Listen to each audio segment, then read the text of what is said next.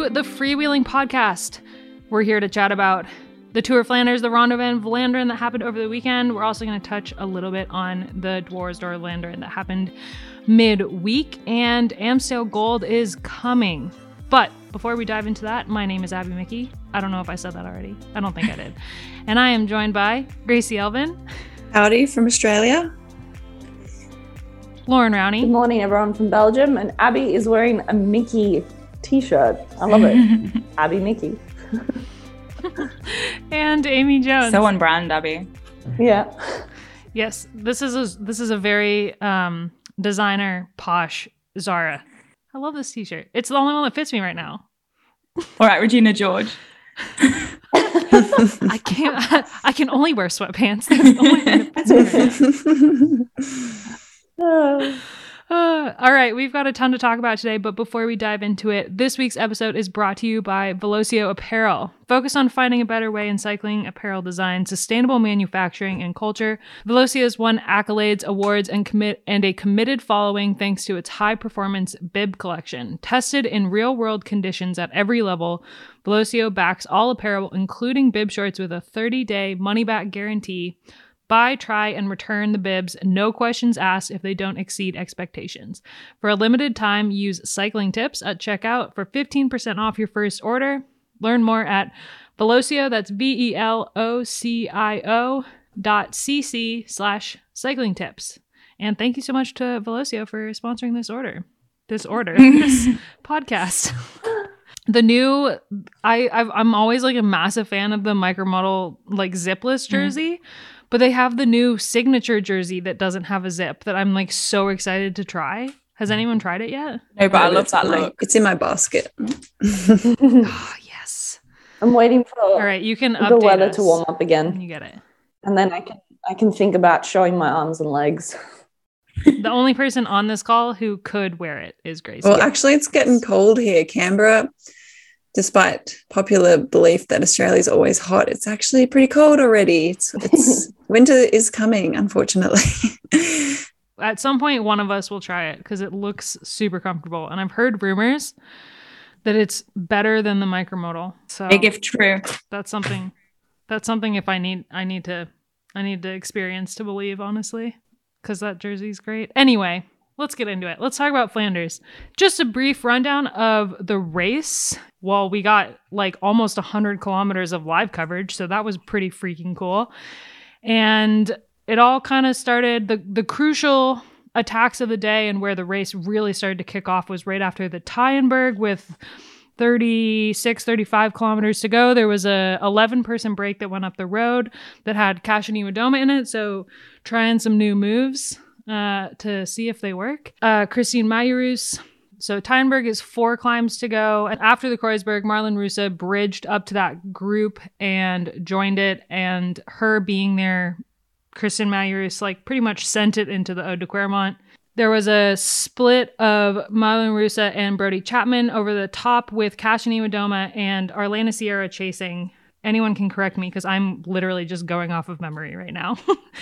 And then Annemiek van Vleuten was really pushing it on every single climb. So after the Ode de Quermont, she came over the top of that with a group that included Chantal van der Broek-Black, Lotte Kopecky, and a couple others behind. They then drove it into the bottom of the Paterberg. There was a very interesting moment with SD Worx that we will get into. Over the Paterberg, Annemiek van Vleuten basically caught up with most of the stragglers from the breakaway, and over the top of the climb, it was Annemiek van Vleuten, Lotte Kopecky, Marlen Russe. They were joined by Chantal van der Broek-Black, Brody Chapman, and Kasia Niewiadoma. And then the 6 of them were together for like, I don't know, a second before Chantal van der Broek-Black attacked that group. She was followed by, or chased down by, Van Vleuten and Kopecky. The 3 of them rode to the line together. Chantal did the last like 10 kilometers on the front. And then Kopecky outsprinted Annemiek van Vleuten to take the first ever win for a Belgian woman in Flanders, which is wild. Second. Oh, really? Not the first. No, I checked like 7 times. In 2010. Are you sure? Grace Verbeek or something? Yeah. But, yeah. Oh, shoot. My article's wrong then. I hope somebody fixed it. Anyway. First for a while. First for yeah. First more for than a 10 while. years. Which is Yep. But it was a huge win for Lotte Kopecky, and we're going to talk about all of it. I usually have been like diving right into it. I figured I would give everyone like a little bit of a rundown. Did you do all that from memory? That's very impressive. I did. That is impressive. Thanks. I commentated and I've already forgotten some of it. Yeah. There's just so much that Same. happened. What do you think we should talk about first? Should we talk about Kopecky winning? Because it was like she's a pretty like stoic person, but she was pretty emotional at the finish. Like this was a huge win for her. And she said in a video that SD Worx posted that she had 2 goals for the spring, and it was Strada and Flanders, and to win both of them. I mean, you set goals, right? And they're really hard to achieve. And especially when a goal is to win a race, there's so many factors that go into it. So the fact that she was able to pull it off is super impressive. And I mean, for me going into the race, she was my favorite for the win. But I think it was still, there was so much talk about Balsamo and Van Vleuten being back and everything that it wasn't a surefire win at all. And SD Worx, like, they weren't riding specifically for Kopecky, but the way that they delivered her to win, especially Chantal, was super impressive. Yeah, you know what? Fair play to SD Worx, because they came out before the race and said that their plan was to drop Balsamo and isolate Van Vleuten, and they did exactly that. Well, kind of. They Movistar. Yeah, no, I mean, you're right. They isolated her by like the Paterberg, but Arlena Sierra was super impressive. I think like a couple years ago, she came onto the scene when she won Cadels, and I think it was maybe the same year she won Trofeo Alfredo Binda or one of the other early races. I mean, there was a couple years ago where like Lauren and I were podcasting and we talked about her a ton, and she's been really off the radar for the last like 2 years to take 4th from the chasing group and also be up there and everything. No, I was just going to actually, Gracie, lead into you. I listened to your commentary yesterday. It was beautiful. Gracie was saying yesterday she's one of the most underrated riders. Yeah, I had her on my list for some reason. Her name just stood out to me on the start list, and I just wrote it down as one of the dark horses for the race. I just had a feeling for some reason, and she performed better than I was expecting. I mean, she had a good few wins last year. One of the Navarra Classics, the overall at Giro Toscana. Yeah, I think she's just a name that you do overlook. And another talking point, I don't want to jump all over the place, but Chantal van der Broek-Black is another rider who has an incredible palmares, but gets overlooked so much. And I actually personally think she's had a very strong season. She hasn't got so much those very, very high top results, but she's always there if you pay attention to the coverage. Like she's always in the right place at the right time. As you were saying, Gracie, she's probably one of the most tactically apt riders in the peloton. She just feels the race. And I guess we can get into the tactics and stuff of SD Worx, but she's just such a valuable team player to have on a team. Completely agree with that, but she had some explaining to do when she was chasing down Marlon Russa and Brody Chapman. Well, I guess we can maybe instead of talking the race through 60K to go, 50K to go, you could almost just dive into team tactics a little bit. I don't know if that's the best way to approach this. We totally can. I think we can start with SD Worx, given that they won the race and it worked out. But what Amy's talking about is the stretch in between the Ode de Quermont and the Paterberg, which there's a little bit of regrouping time, kind of, and it's such a fast section, especially with the descent from the Ode de Quermont. But there was this moment where Brody and Marlon Russa were off the front, and they had 13, 14 seconds. They had a bit more at one point. They had a decent gap. They had a pretty good gap. There was I went back and rewatched it, and there was no time gaps from the Ode de Quermont into the base of the Paterberg until it was 8 seconds, but they for sure had more than that when they crest the top of the Ode de Quermont. And so it was the group behind Marlon Russa and Brody Chapman was Annemiek van Vleuten was like the only one working. And Sierra was on the back of that group, but she wasn't like getting to the front to help Van Vleuten. And Chantal van der Broek-Black and Lotte Kopecky were both in that group, but obviously their teammate is up the road. And they would have caught Marlen Reusser anyway. Like, I have no doubt that those two probably wouldn't have ridden to the finish together, especially with the speed they got. They went up the Paterberg with Van Vleuten, but Van Vleuten was the only one chasing. And I was watching at that point and I was like, she is motivated to chase. Let her chase. Like, let her tire herself out. Let her, any bit of energy that Van Vleuten can use, you want her to use it. And Chantal van der Broek-Black like came inside of her on a corner, and I thought it was an attack, but I mean, maybe it was an attack, but it just didn't pan out that way. And Van Vleuten was following her, and she basically, like, Chantal basically closed down her teammate, halved the gap, yeah, to Reusser, which was, I mean, it worked out. They won the race, but I was still like, did you have to like use that energy? Because Van Vleuten would have brought it back. Yeah. I don't know. That was dodgy, in my opinion. I'm curious about Gracie's opinion because she just knows more than us. I don't know. I think Chantal wasn't the only one, and they weren't the only team chasing other teammates down. It happened a few times with a few teams. FTJ. And that tells us a few things. In this kind of race, it is so hectic in those last 20K that you're having to think on your feet and you're pretty tired. It's quite difficult to, keep doing everything perfectly. In terms of SD Worx, they've done this kind of thing before in the past. I can't exactly give a specific example, but I've definitely seen them and just doing something similar and wondering why, but they're always playing the numbers game. And I think they must have had a bit of an agreement before Flanders. We always need two if there's someone else, they're always playing the odds.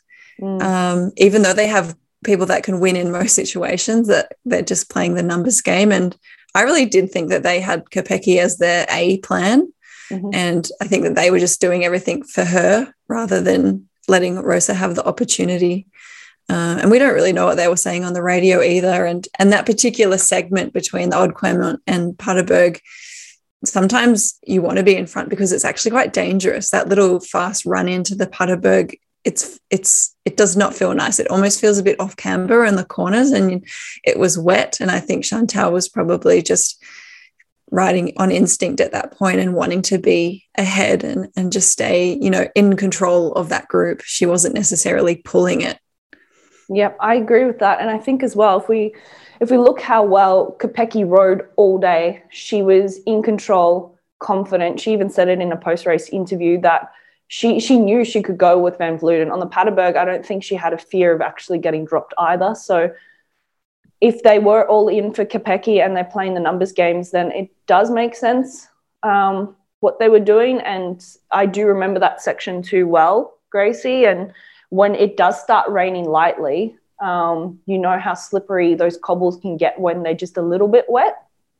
So it makes sense. But I guess we can also talk about just how fantastic Kopecky looked yesterday, that there was no shaking her off Annemiek's wheel. Like, she really was the rider of the day, I think, for this result. Yeah, Kopecky was impeccable. She even followed a few things earlier in the race that she didn't necessarily have to, but she was always putting herself on the front foot. And to do that means that you're in good form, to know that you can spend a few extra bickies here and there. She looked great, and it was so impressive, especially on that last climb up the Paterberg, just seeing her glued to Annemiek, and Annemiek was going hard. Like, they would have gotten a pretty good Strava time up there, I'd say.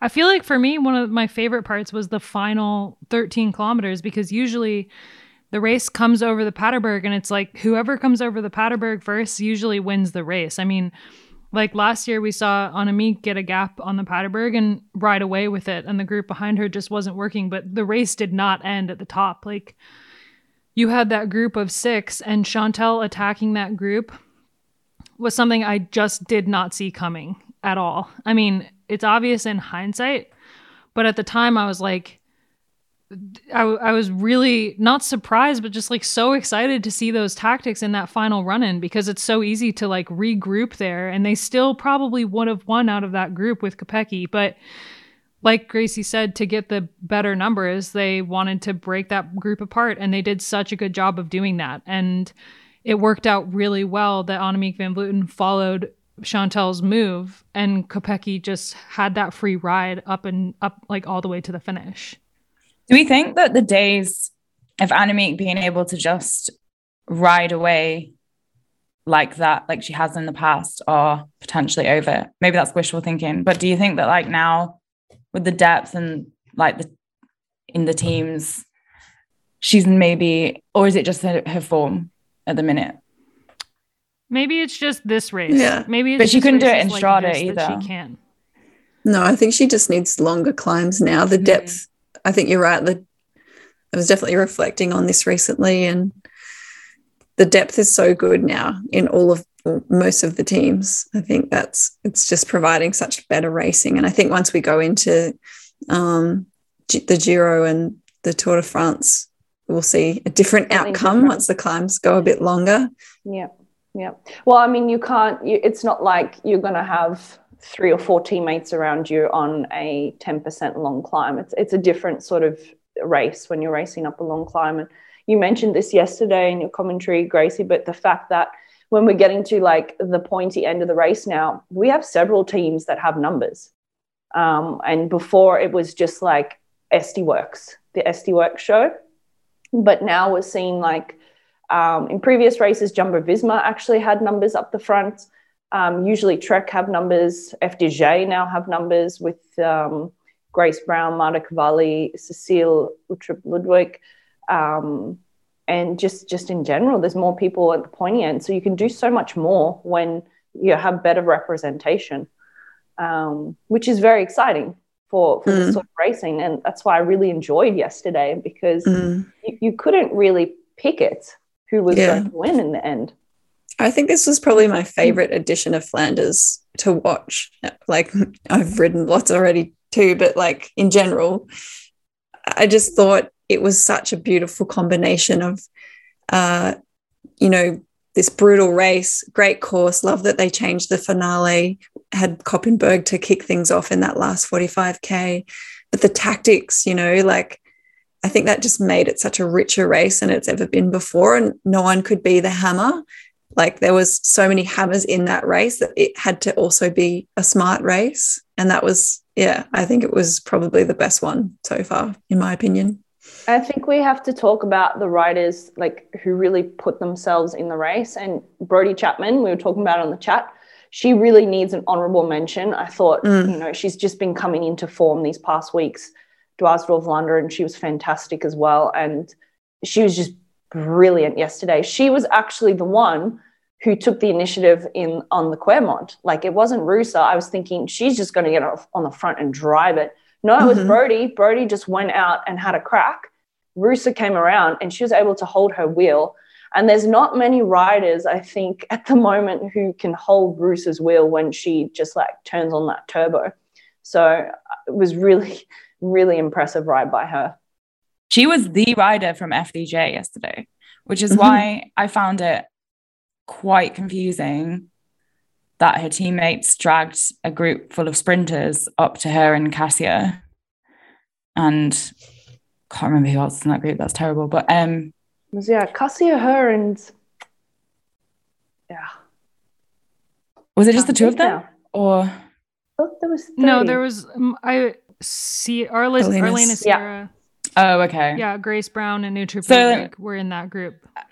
I was confusion at that. I mean, it's at that point you're playing for the minor placings, but still, Arlena Sierra then outsprinted both of the other two FDJs, so they would have either way. They probably would have gotten the same top result of 6th or 5th.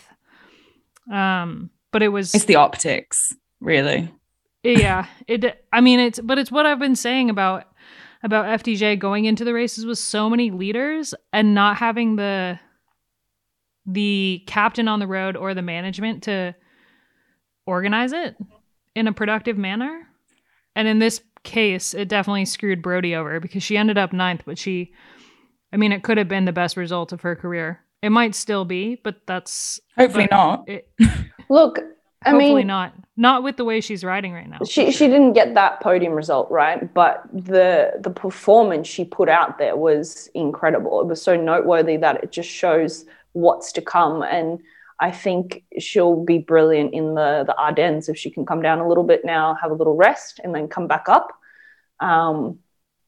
She'll be great. So and with FDJ, again, like what Gracie was saying, when you're absolutely exhausted, I don't know if in the head they thought, if we make contact, then we have better numbers and maybe we can chase down the ones at the front. Maybe in that situation, you're not. Cecilia said in a post-race interview that they attacked that group because they had Emma Norsgaard and they didn't want to bring the sprinter up to the group. Which didn't happen. I think overall it wasn't actually the worst optics to be honest. It's not Grace. There's a photo I think that was put up somewhere on social media with 2 FDJ riders chasing Brodie, but like Brodie wasn't in the lead.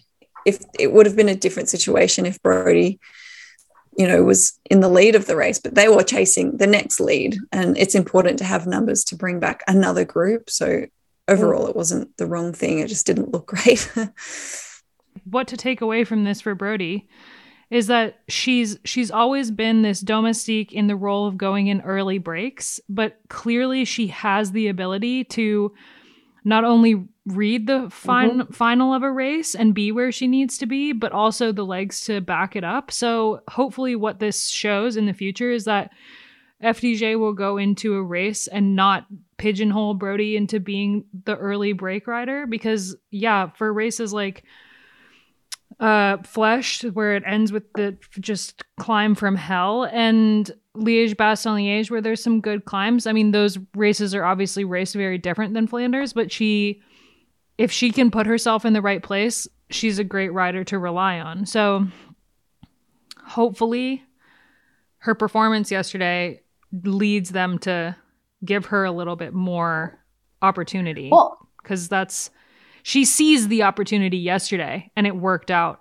But the team has so many like quote unquote leaders that it's always she's just always kind of shafted when it comes to team role. This could work in the advantage because Grace Brown I think is now a rider who is watched. She got away with quite a few things at one point because she was underrated and people kept forgetting her absolute potential. But with Brodie, I think she's still a rider that maybe is overlooked a little bit. And, people are always going to watch what Cecile is doing and Marta Cavalli and now Grace Brown. So why not play that card instead?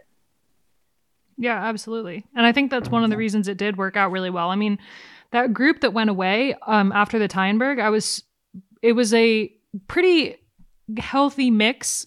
Not nobodies, but like riders that weren't gonna win the race probably, and then a couple favorites. I mean, you had like Kristin Majerus. She is never one to overlook because she's been racing for so long and she's so strong, but she's always a domestique.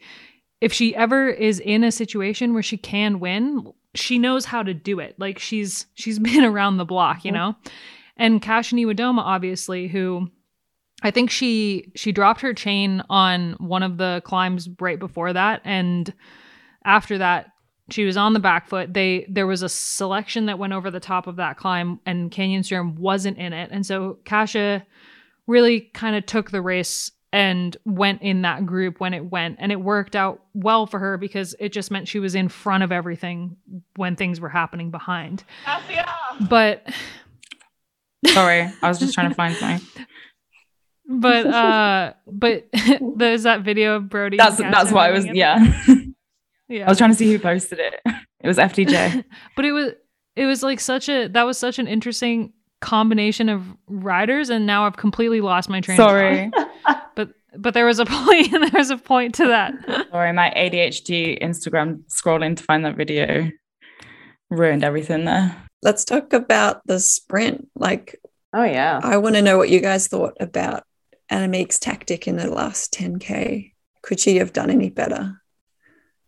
I don't think she could have done any different. I think she was in a super tough situation where, like, Kopecky had Chantal. There was no way that Annemiek was going to get away. She could have tried to attack, but she wouldn't. It wouldn't have succeeded. It just would have ended with Chantal chasing her down with Kopecky, or with Kopecky following her and then being in the exact same situation as Strade Bianchi.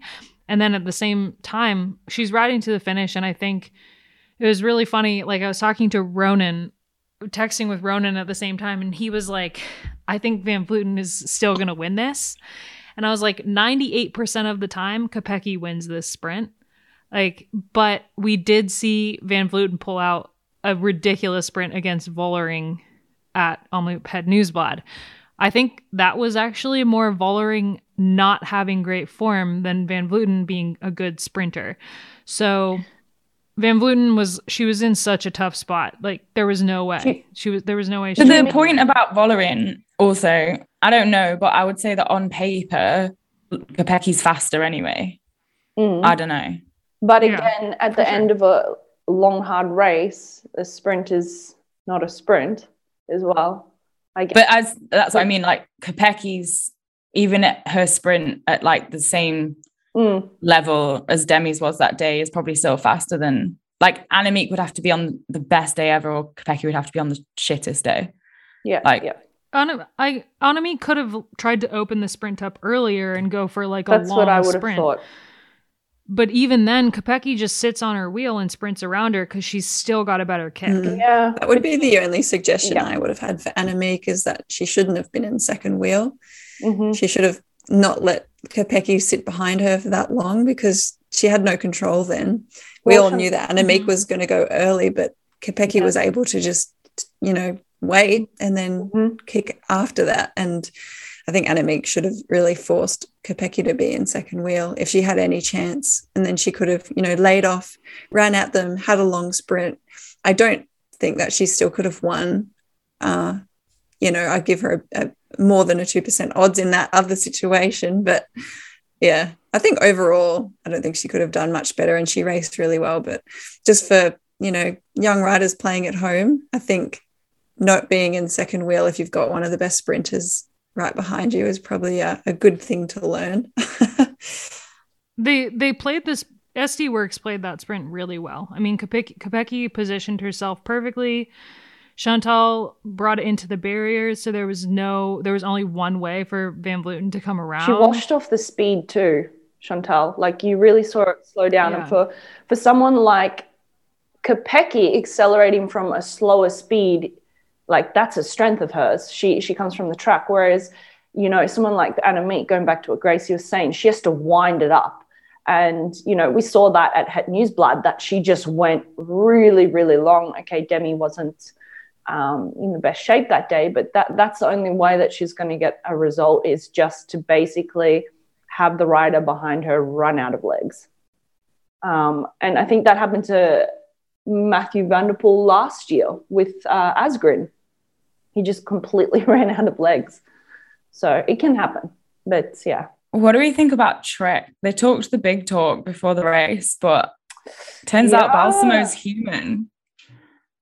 Well, I mean, she, like, everybody was saying she was a favorite, and I was like, she's not. Like, she is, because she's the world champion and she's won 3 races in a row. But those 3 races are races that could end in bunch sprints. Flanders, at best, would end in a reduced bunch sprint, and not on this course. So I didn't really see her as a favorite going into the race. But that being said, like, you can't discount her when she's had such a good run so far. But I feel like Trek,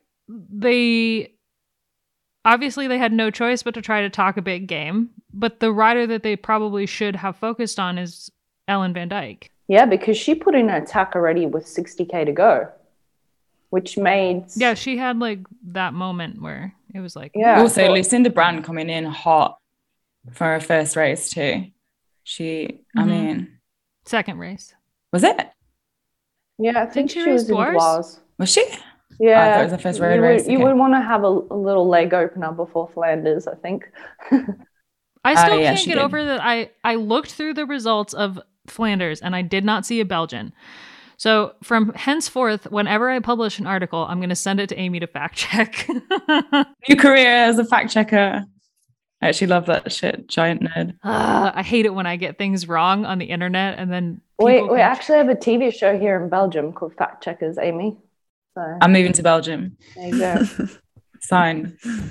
Yeah, Trek was interesting because I think like Elisa Longo Borghini's been sick and she's coming back from illness and also had a different prep to the season, but her target is the Ardennes. And if you're not riding well right now and your target is the Ardennes, then there is very little turnaround time, seeing as the Ardennes starts in a week. Obviously, it's like a little bit of a weirder schedule this year because of the French elections. So Amstel Gold is on Sunday, and then Flèche, and then Paris-Roubaix, and then Liège, right? Yeah. Something like that. But those are the races that Elisa was targeting this year, and she's still not looking 100% or even 90%. Well, I guess her illness is going to have contributed to that. And she straight up said coming into this race, she was like, I've won this before, but I'm definitely not like feeling good. Like I'm not going to win. So, but she was still there. Like that was such a non-statement. She was there. She was present. Yeah, she was present. I understand what you mean. She started the race. No. I mean, she was there at crucial points. Yes. I just couldn't remember the name of the climb. She was on one of the climbs. I'm really terrible with remembering the names of them all because there's also like 5 million of them. But she was like up there. She was doing what she could under the circumstances, I think. And she wasn't exactly doing a terrible job of it for someone who's been ill, is my point. But obviously, she wasn't going to win. I was a bit confused around the aggressiveness of Trek earlier in the race. Ellen van Dijk kicked things off up the Valkenburg, I think. Mm-hmm. And it was just... Braver woman than me. The last climb in that wave of sectors before they had almost 20K to get ready for the next wave, which started with the Koppenberg. And I just didn't really see the point of an attack there. And I really didn't see the point of Trek attacking at all in general because Balsamo needed Ellen van Dijk all day. She needed Ellen to keep welding her back to the groups every time she got dropped because, of course, she's in great form. She can climb quite well, but I think they just needed riders around her rather than putting riders up the road that she could get to. Mm-hmm. And also what would play better into her hands is an easier race. I don't think we're going to see an easy Flanders again. But some additions have been just insanely brutal, and then some have just been a little bit more low-key, and like stepping it down a few notches is when these riders, like when Corinne Lebecki won as well, was a slightly bigger group that managed to get back onto those front leaders, and we saw that sort of result. But the way it was raced yesterday, it was such a hard race. She was never, I think, going to be at the pointy end. So, although Anna Meek said that she wished that it was a harder race. Oh, dear Lord. So it wasn't hard enough for some, but it was probably too hard for others. I think she's the only one that thought that. Don't worry. She said that more than once. And I was there plenty of times. Bleeding out your eyeballs. What? I mean, Balsamo was still Trek's like top finisher on the day in 27th, a minute and 13 seconds down, which is not great. But also they won the last 3 races, and we got to see some different stuff. So I'm not too fussed about Trek having having the wrong tactics on the day, or like not playing to their strengths. It's fine. It was good though because it made the boring part of the race less boring. So when that huge break went after the Tyenberg and there was no Trek riders in there, I was like, their day is done. All they could have done is weld that back together, and they didn't do it.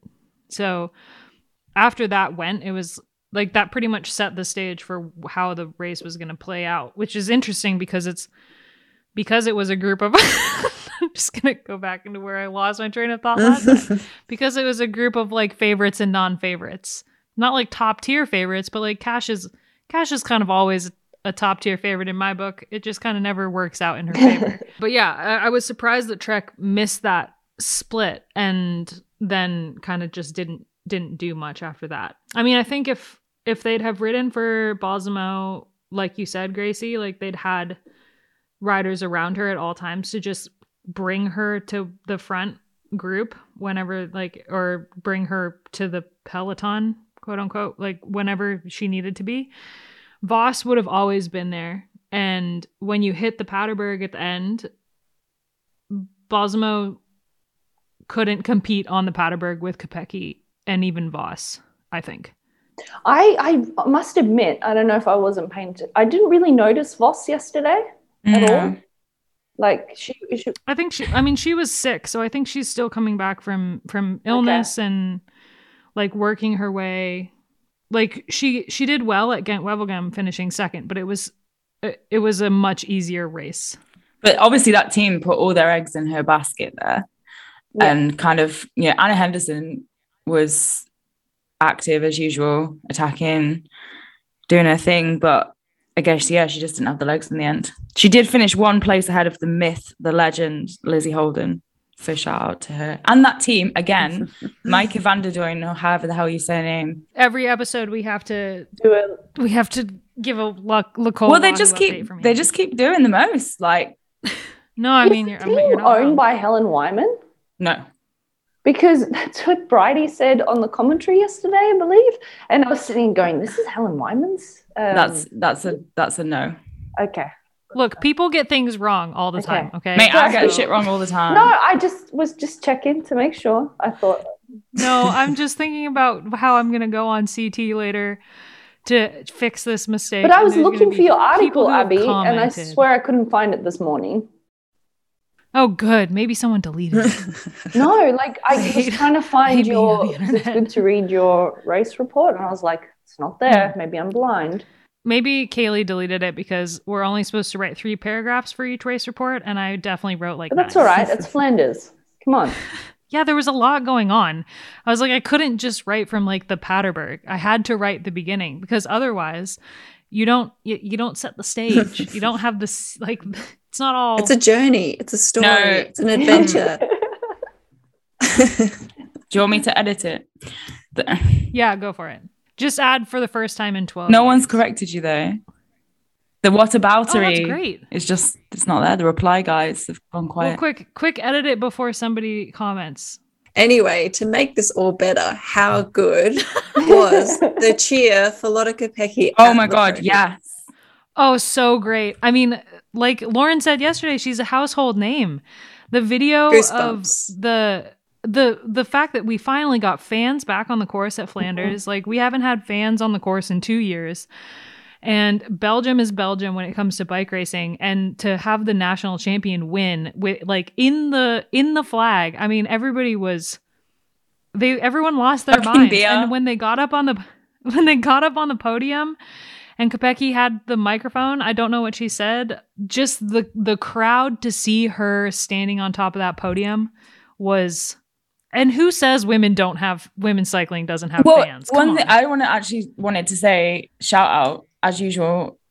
It seems to be a common theme nowadays, but to Flanders Classics because they held off. They had both podium presentations together, so it's cool. Like there was a really nice shot actually of Annemiek and Mathieu van der Poel like having a chat and a laugh at backstage.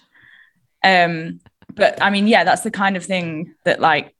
It's equal exposure for both the men and women then. Like everyone waits around for the podium. As far as I can remember, they've always done joint presentations. Yeah.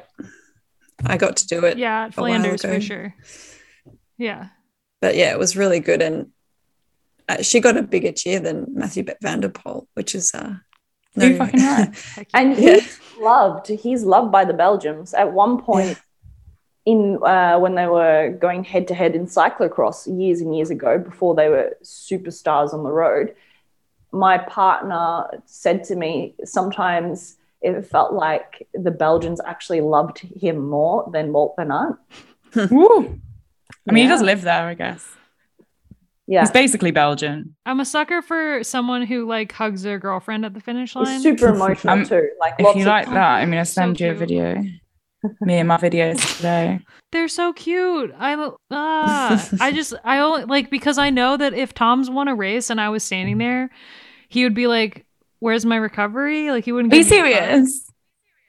No, it's fine. It's just how he is. Like, he's very serious, so he just wouldn't. It wouldn't be like an emotional guy, isn't he? If I was at a race and serious. Sam came up to me and that's what he asked me, I would simply walk away. I mean, he might not actually like ask for his recovery, but he wouldn't hug me. So like when I see Mathieu van der Poel finish, or like even Wout van Aert, when every like race he races, he finishes and his like child is there, and it's just the cutest thing ever. And I'm just like, you two are those two, Mathieu van der Poel and Wout van Aert. I'm a big Excuse me, this is a women's cycling podcast. Sorry. Sorry, that was very teacher-like then. It was just a good day of bike racing. The women's race was fantastic. I had butterflies from like 20K to go. I was like, the stress cannot be good for someone who's 35 weeks pregnant. But it was such a good race. The entire race was awesome. And the finale may have been like a very similar situation to Strade, except with Chantel thrown in there. But it was just, the buildup was great. The players were great. We had Brody in there, which is like a new name to be in the finale of a race like the Tour of Flanders, and super exciting since she's a friend of the podcast and Australian. I don't know. It was just like a freaking awesome day of bike racing. And the fact that there was so much coverage of the race, and it was good coverage to watch. You know, to say 10 out of 10 stars. Yeah, like to say, here we go. 3 hours of racing, and I enjoyed all of it. While I Zwifted, my baby slept, I ate some chocolate. It was a great day. We all had good days. Yeah. Although I was awake until 3:30. I was feeling for you, Gracie. I was like, how is she still so alert? I had to have a little nap today with my little kitten. Oh, your kitten is very cute. So, yeah. We didn't even mention who won Dwars d'Or. Do we have to jump back maybe for a minute? Are we covering it? I figured we'd talk about Flanders more because Flanders was the bigger race, but I did want to mention Dwars d'Or Vlaanderen like super quick, just because Chiara Consoni won, and a running conversation that we've had in our WhatsApp chat is how Valcar Travel and Service just finds these young Italians and really brings them up, and then they usually move on to another team. But we've had there's multiple conversations to be had about Chiara Consoni winning Dwars, because she's this up and coming Italian rider who is pretty exciting to watch. If you kind of look back through like her first cycling stats, she's up there a lot, and it was a big win for her, even if it wasn't a World Tour win. And then on top of that, you've got the running conversation that we've had about the World Tour teams and how some teams in the World Tour do not really deserve to have that license. But then there's other teams like Le Col Wahoo and Travel and Service, Valcar Travel and Service, who would be better suited in terms of the quality of riders that they have and also how they tackle the races to be at that top tier level. And obviously we don't know what the financial situation of Valcar Travel and Services and if they have any desire to be World Tour, but they are a team that is just constantly punching above their weight year after year.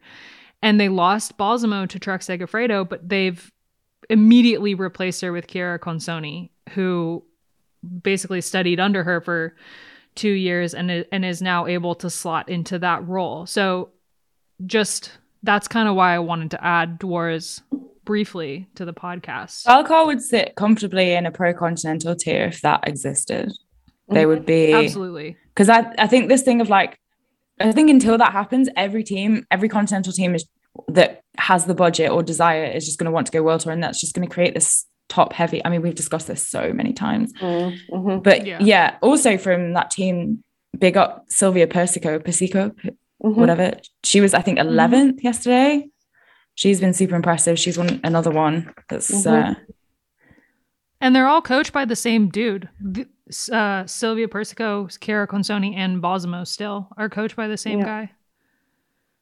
He might come on the podcast and chat. That would be interesting. Have they got an invite to the Tour de France Femme? As one of the I don't think this is actually a thing on the women's side. Like, obviously on the men's side, the top 2 pro teams get automatic invites, but the way that the Tour de France Femme, this is a perfect. I know, that's why I did it. Can I just flawless. Great job, Amy. You can have my job. I quit. You had it here first. Yeah. So the top 3 continental teams were obviously invited to the Tour de France Femme, which includes Ceratizit WNT, Park Hotel Valkenburg, and Valcar Travel and Service, which would all 3 be pro teams if the women had a proper tier system of teams. And then, because we talk about them every episode, Nicole Wahoo was also invited, which is huge. And Amy and I were talking about how they weren't doing the Giro, but it makes total sense for a team that wants to be World Tour or wants to pick up some more riders or get some more sponsorship to focus on the Tour de France Femme over the Giro, because the Tour de France Femme, we already know, is going to have proper live coverage. And the Giro, I mean, they say it, who knows? I'll believe it when I see it. So, but yeah, the teams for the Tour de France Femme have been announced. It's 24 teams. There's 10 continental teams that were invited, and then the 14 World Tour teams. And yeah, so it's really shaping up to be, it's pretty much all the teams that we would have thought, with some of the smaller French teams thrown in. Spannend. Was in. All right, so the final topic on the run sheet is a topic that is challenging at the best of times to talk about, but was something that came up over the weekend. I mean, I was hesitant to even bring it up because it's such a challenging thing to talk about, but Amy did some research yesterday, did some thinking, and said it's important for us to talk about, and I agree. At the end of last week, Emily Bridges, who's a British cyclist, a British trans woman cyclist, was barred from racing Omnium Nationals by the UCI. So Amy, take it over. Yeah, so she raced before she transitioned. And obviously during that process took time away from racing the relevant amount of time the science behind this, I'm not an expert. I don't know enough about testosterone levels and this sort of thing. But anyway, she took time away from racing and this year decided to start again. I think I'm right in saying so. And the reason that she wasn't allowed to, or the reason they gave that she wasn't allowed to race the Omnium Nationals, was related to the fact that her license still said male on it. So they use that as the way to not allow her to enter the race. But as far as we know, scientifically, with the guidelines that are set out by the IOC, the Olympics, the Olympic Committee, she passed those rules. So it's like a paperwork thing. Yeah. But then it's obviously triggered this whole kind of debate. And this is, like you said, it's really tricky because this is a subject that just kind of brings out such polarizing views. And I think Pippa York actually said it pretty well in an interview with Matt Stevens, where she said that it's like online, this is an issue that's so polarized. But if you talk to the average person who's more likely to have like a reasonable, neutral view on things, if you describe it in such a way that like it's just kind of like this is a person trying to live their life, they'll just be like, fair.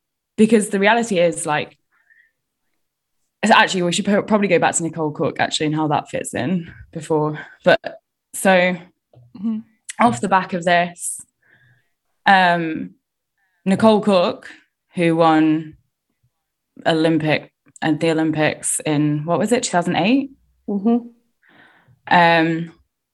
World champion multiple times. She's done a lot. She's one of the most decorated British athletes. I mean, she posted she wrote an article. I had to go to a very dark corner of the internet to find this. I'm not talking about some dodgy dark web website. I'm talking about the Daily Mail. She wrote an article that really was kind of, it was full of speculation and counterfactuals and kind of didn't really help the situation. It was kind of her speculating that she was comparing essentially trans women racing to dopers, which, she was in her prime in the 2000s when cycling was arguably at its dirtiest with that. And like I said, I'm not clear on the science between, the testosterone levels, this kind of thing, and what advantage it gives. But I'm pretty certain that there were more people out there doped up on performance enhancing drugs than there would ever be trans women trying to race. And this is what kind of... She shouldn't have drawn that comparison. No, it's a false equivalence. Yeah. And that's the thing, is that this incendiary rhetoric just kind of whips up this fear that of an imaginary threat that kind of isn't really there. If you take as an example of the general population, the percentage of people within that who would transition male to female, so trans women in the general population, then take as a portion of that those who want to go into elite sports, and then take as a segment of that those who want to go into professional cycling. It's the kind, this is what is really disappointing, really, is that the rhetoric that this kind of thing creates this fear that there's hordes of men waiting to transition to women to come and ruin women's sport. And it's just not the reality. And also, whoever got famous and rich and powerful from racing from women's sport in general. Exactly. And then the thing is there's far bigger issues and bigger threats in women's sport than this. And anyway, so Nicole Cook, I think quite unfairly, used Pippa York as an example of somebody she looked up to when she was racing and is now obviously has transitioned. She then went and wrote her own piece in the Times, which I haven't read because it's behind a paywall. But behind all of this is just a young woman who just wants to crack on with her life and race like she used to before, and realistically, Laura Kenny was probably still going to win the Omnium Champ. Well, to be honest, did it happen at the weekend? I didn't even. Sorry, I've lost my train of thought. I've sort of got. No, I mean it's such a tough thing because there's all this science involved, and obviously we don't know. I've always been of the mind that the IOC is pretty strict in their rules, and if they're going to go through the trouble of laying out guidelines for someone who's transitioned to participate in sport, then it's a great starting point. Obviously, with more people being able to open up and become who they were born to be instead of who they were born as, it becomes more of a topic, but it becomes more important to understand the science and everything, but it's still, I don't know. I always think of how all of us raced against Natalie Van Gogh, and I never once thought oh, she shouldn't be here. Well, so that's when we come onto this false claim also by Lapartien, who I can't remember his exact words, but apparently kind of insinuated that the women's unions had kicked off about it or weren't happy about it, which there was no evidence for. To clarify, it was not from the Cyclist Alliance. Right, so they brought out a statement, which I could read in full, but maybe I won't because it's quite The Cyclist Alliance statement, yeah. Well, I mean, it starts with the Cyclist Alliance will support and treat Emily Bridges with the kindness, dignity, and respect that she deserves as a person. We do not condone the harassment that Emily has received. The Cyclist Alliance mission is to strive for fairness in professional cycling and ensure 100% of female cyclists have a safe and stable working environment. We recognise that achieving inclusion across all strands of the Equality Act is complex and nuanced, and that the Union Cycliste Internationale and national federations are finding the task of developing appropriate policy and protocols difficult. We agree with David Department's statement that existing UCI transgender guidelines are insufficient and need to be addressed.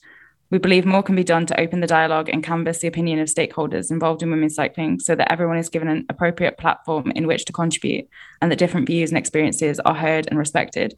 The TCA is willing to be consulted by the UCI, national federations and CPA women and will continue to represent the view of its members. We believe that the UCI and British Cycling have demonstrated unfairness by not adhering to their own eligibility criteria set for those who transition from male to female to compete in women's category, and ask for transparent clarification to be given to Emily Bridges on their decision. That touches on the fact that, in all of this, like, really sorry, Nicole Cook, but it's really the people who are directly affected are the ones that should be giving their opinion or being asked about this. Yeah, she really didn't have to come out of what's the expression? Woodworks and write this. I don't know. And she said she had nothing to gain from it because she wasn't competing anymore. She was trying to protect the athletes, but you're 100% right. I actually haven't, maybe I'm not paying attention, but from the women's peloton, I haven't seen anything negative come from anyone publicly. Well, like Abby said, people have already raced a trans woman in Natalie Van Gogh. Yeah, we all raced against her. And so what the kind of people like on Cook's side of things and the Daily Mail and all that would say is that they feel silenced. That's the part of the rhetoric, is that people are feeling like they can't speak out, which is just, I think it's just not true. I think it's 2022 and people are just accepting that these people can just live their lives, and it's not, again, it's just this fear mongering of like, all these people are waiting to come and take results away from you. And I think with Cook, like, she's clearly got a bit of a chip on her shoulder that sounds a bit negative, but like clearly she has with regards to like, the doping that affected her career, but it's just not the same thing at all. And all these people who are so concerned with protecting women's sport are very quiet when it comes to other matters. Exactly. I think as well, the fear as well, it's the fear of not knowing, not having the knowledge. It's just ignorance as well. I can't actually speak to any of this other than have compassion for these people, these women. But the science side of things, I just don't know. I don't understand it. I mean, if you had, for example, my partner and I were trying to have this discussion and we're like, what if you had a Wout van Aert that all of a sudden decided he wanted to be a woman? Then where does the conversation go there? But so this is the thing, and I think this is part of the need to open up the dialogue, like TCA was saying, because the language there of like just all of a sudden decided that they want to be, this isn't something that people just decide to do. It's not like Wout van Aert's going to wake up one day and go, shit, I'm actually a woman, let me transition and go race. Because it's also like, I was talking earlier about like the percentage of the population who, transition, then go on to sports.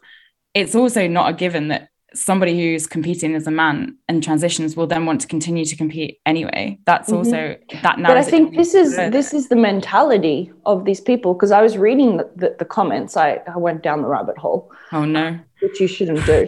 And it seems to be, it's just that fear, that ignorance, that unknown around it. So it's like, I think you've all hit the nail on the head. It's people are afraid of what they don't understand, and there's potentially not enough information or dialogue consistently out there now that are helping people to understand what the reality is for the situation in general, but also that the rhetoric that comes with some of these discussions that are coming from, that other side of the fence, that's it's becoming an us versus them situation. And without that information, it's really difficult for a lot of people to emotionally detach themselves from how that first reaction comes out in them. And, trans people, I think, experience it at the most severe level, but the whole LGBT community really understand that feeling of being demonized and being seen as a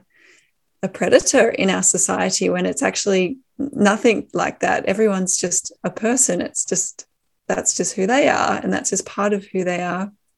But it's just this fear of the unknown from everybody else that puts everyone in those categories into a box that they don't necessarily deserve. And yeah, it's really important from the TCA point of view to keep putting her name in this statement. Emily Bridges is a real person. She has a whole life of experiences.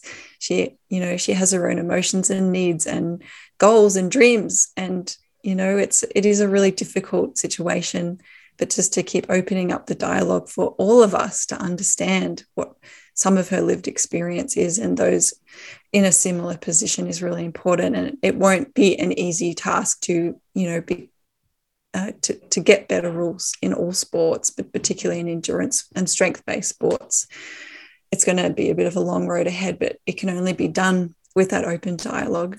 Hence why Nicole Cook writing what she did, damaging. It doesn't help anyone. I mean, she wrote, obvious to all those remaining neutral is that the rights of one group can only be maintained via the loss of rights of another, which is just not true. That's the kind of statement that you end up kind of arguing against when it comes to things like women having equal rights to men. So there's sort of, men's rights, people who would say like that feminism is about taking what traditionally men are entitled to and giving it to women, and it's actually about equality, which is exactly what this is too. It's just about giving people equal opportunities. I feel like someone needs to like clearly lay out the process of transitioning and what that actually does to a body, because the hormones that are involved, the surgeries, everything is like so taxing on the body that at the point where you're done with the transitioning process, it's not the same physicality, as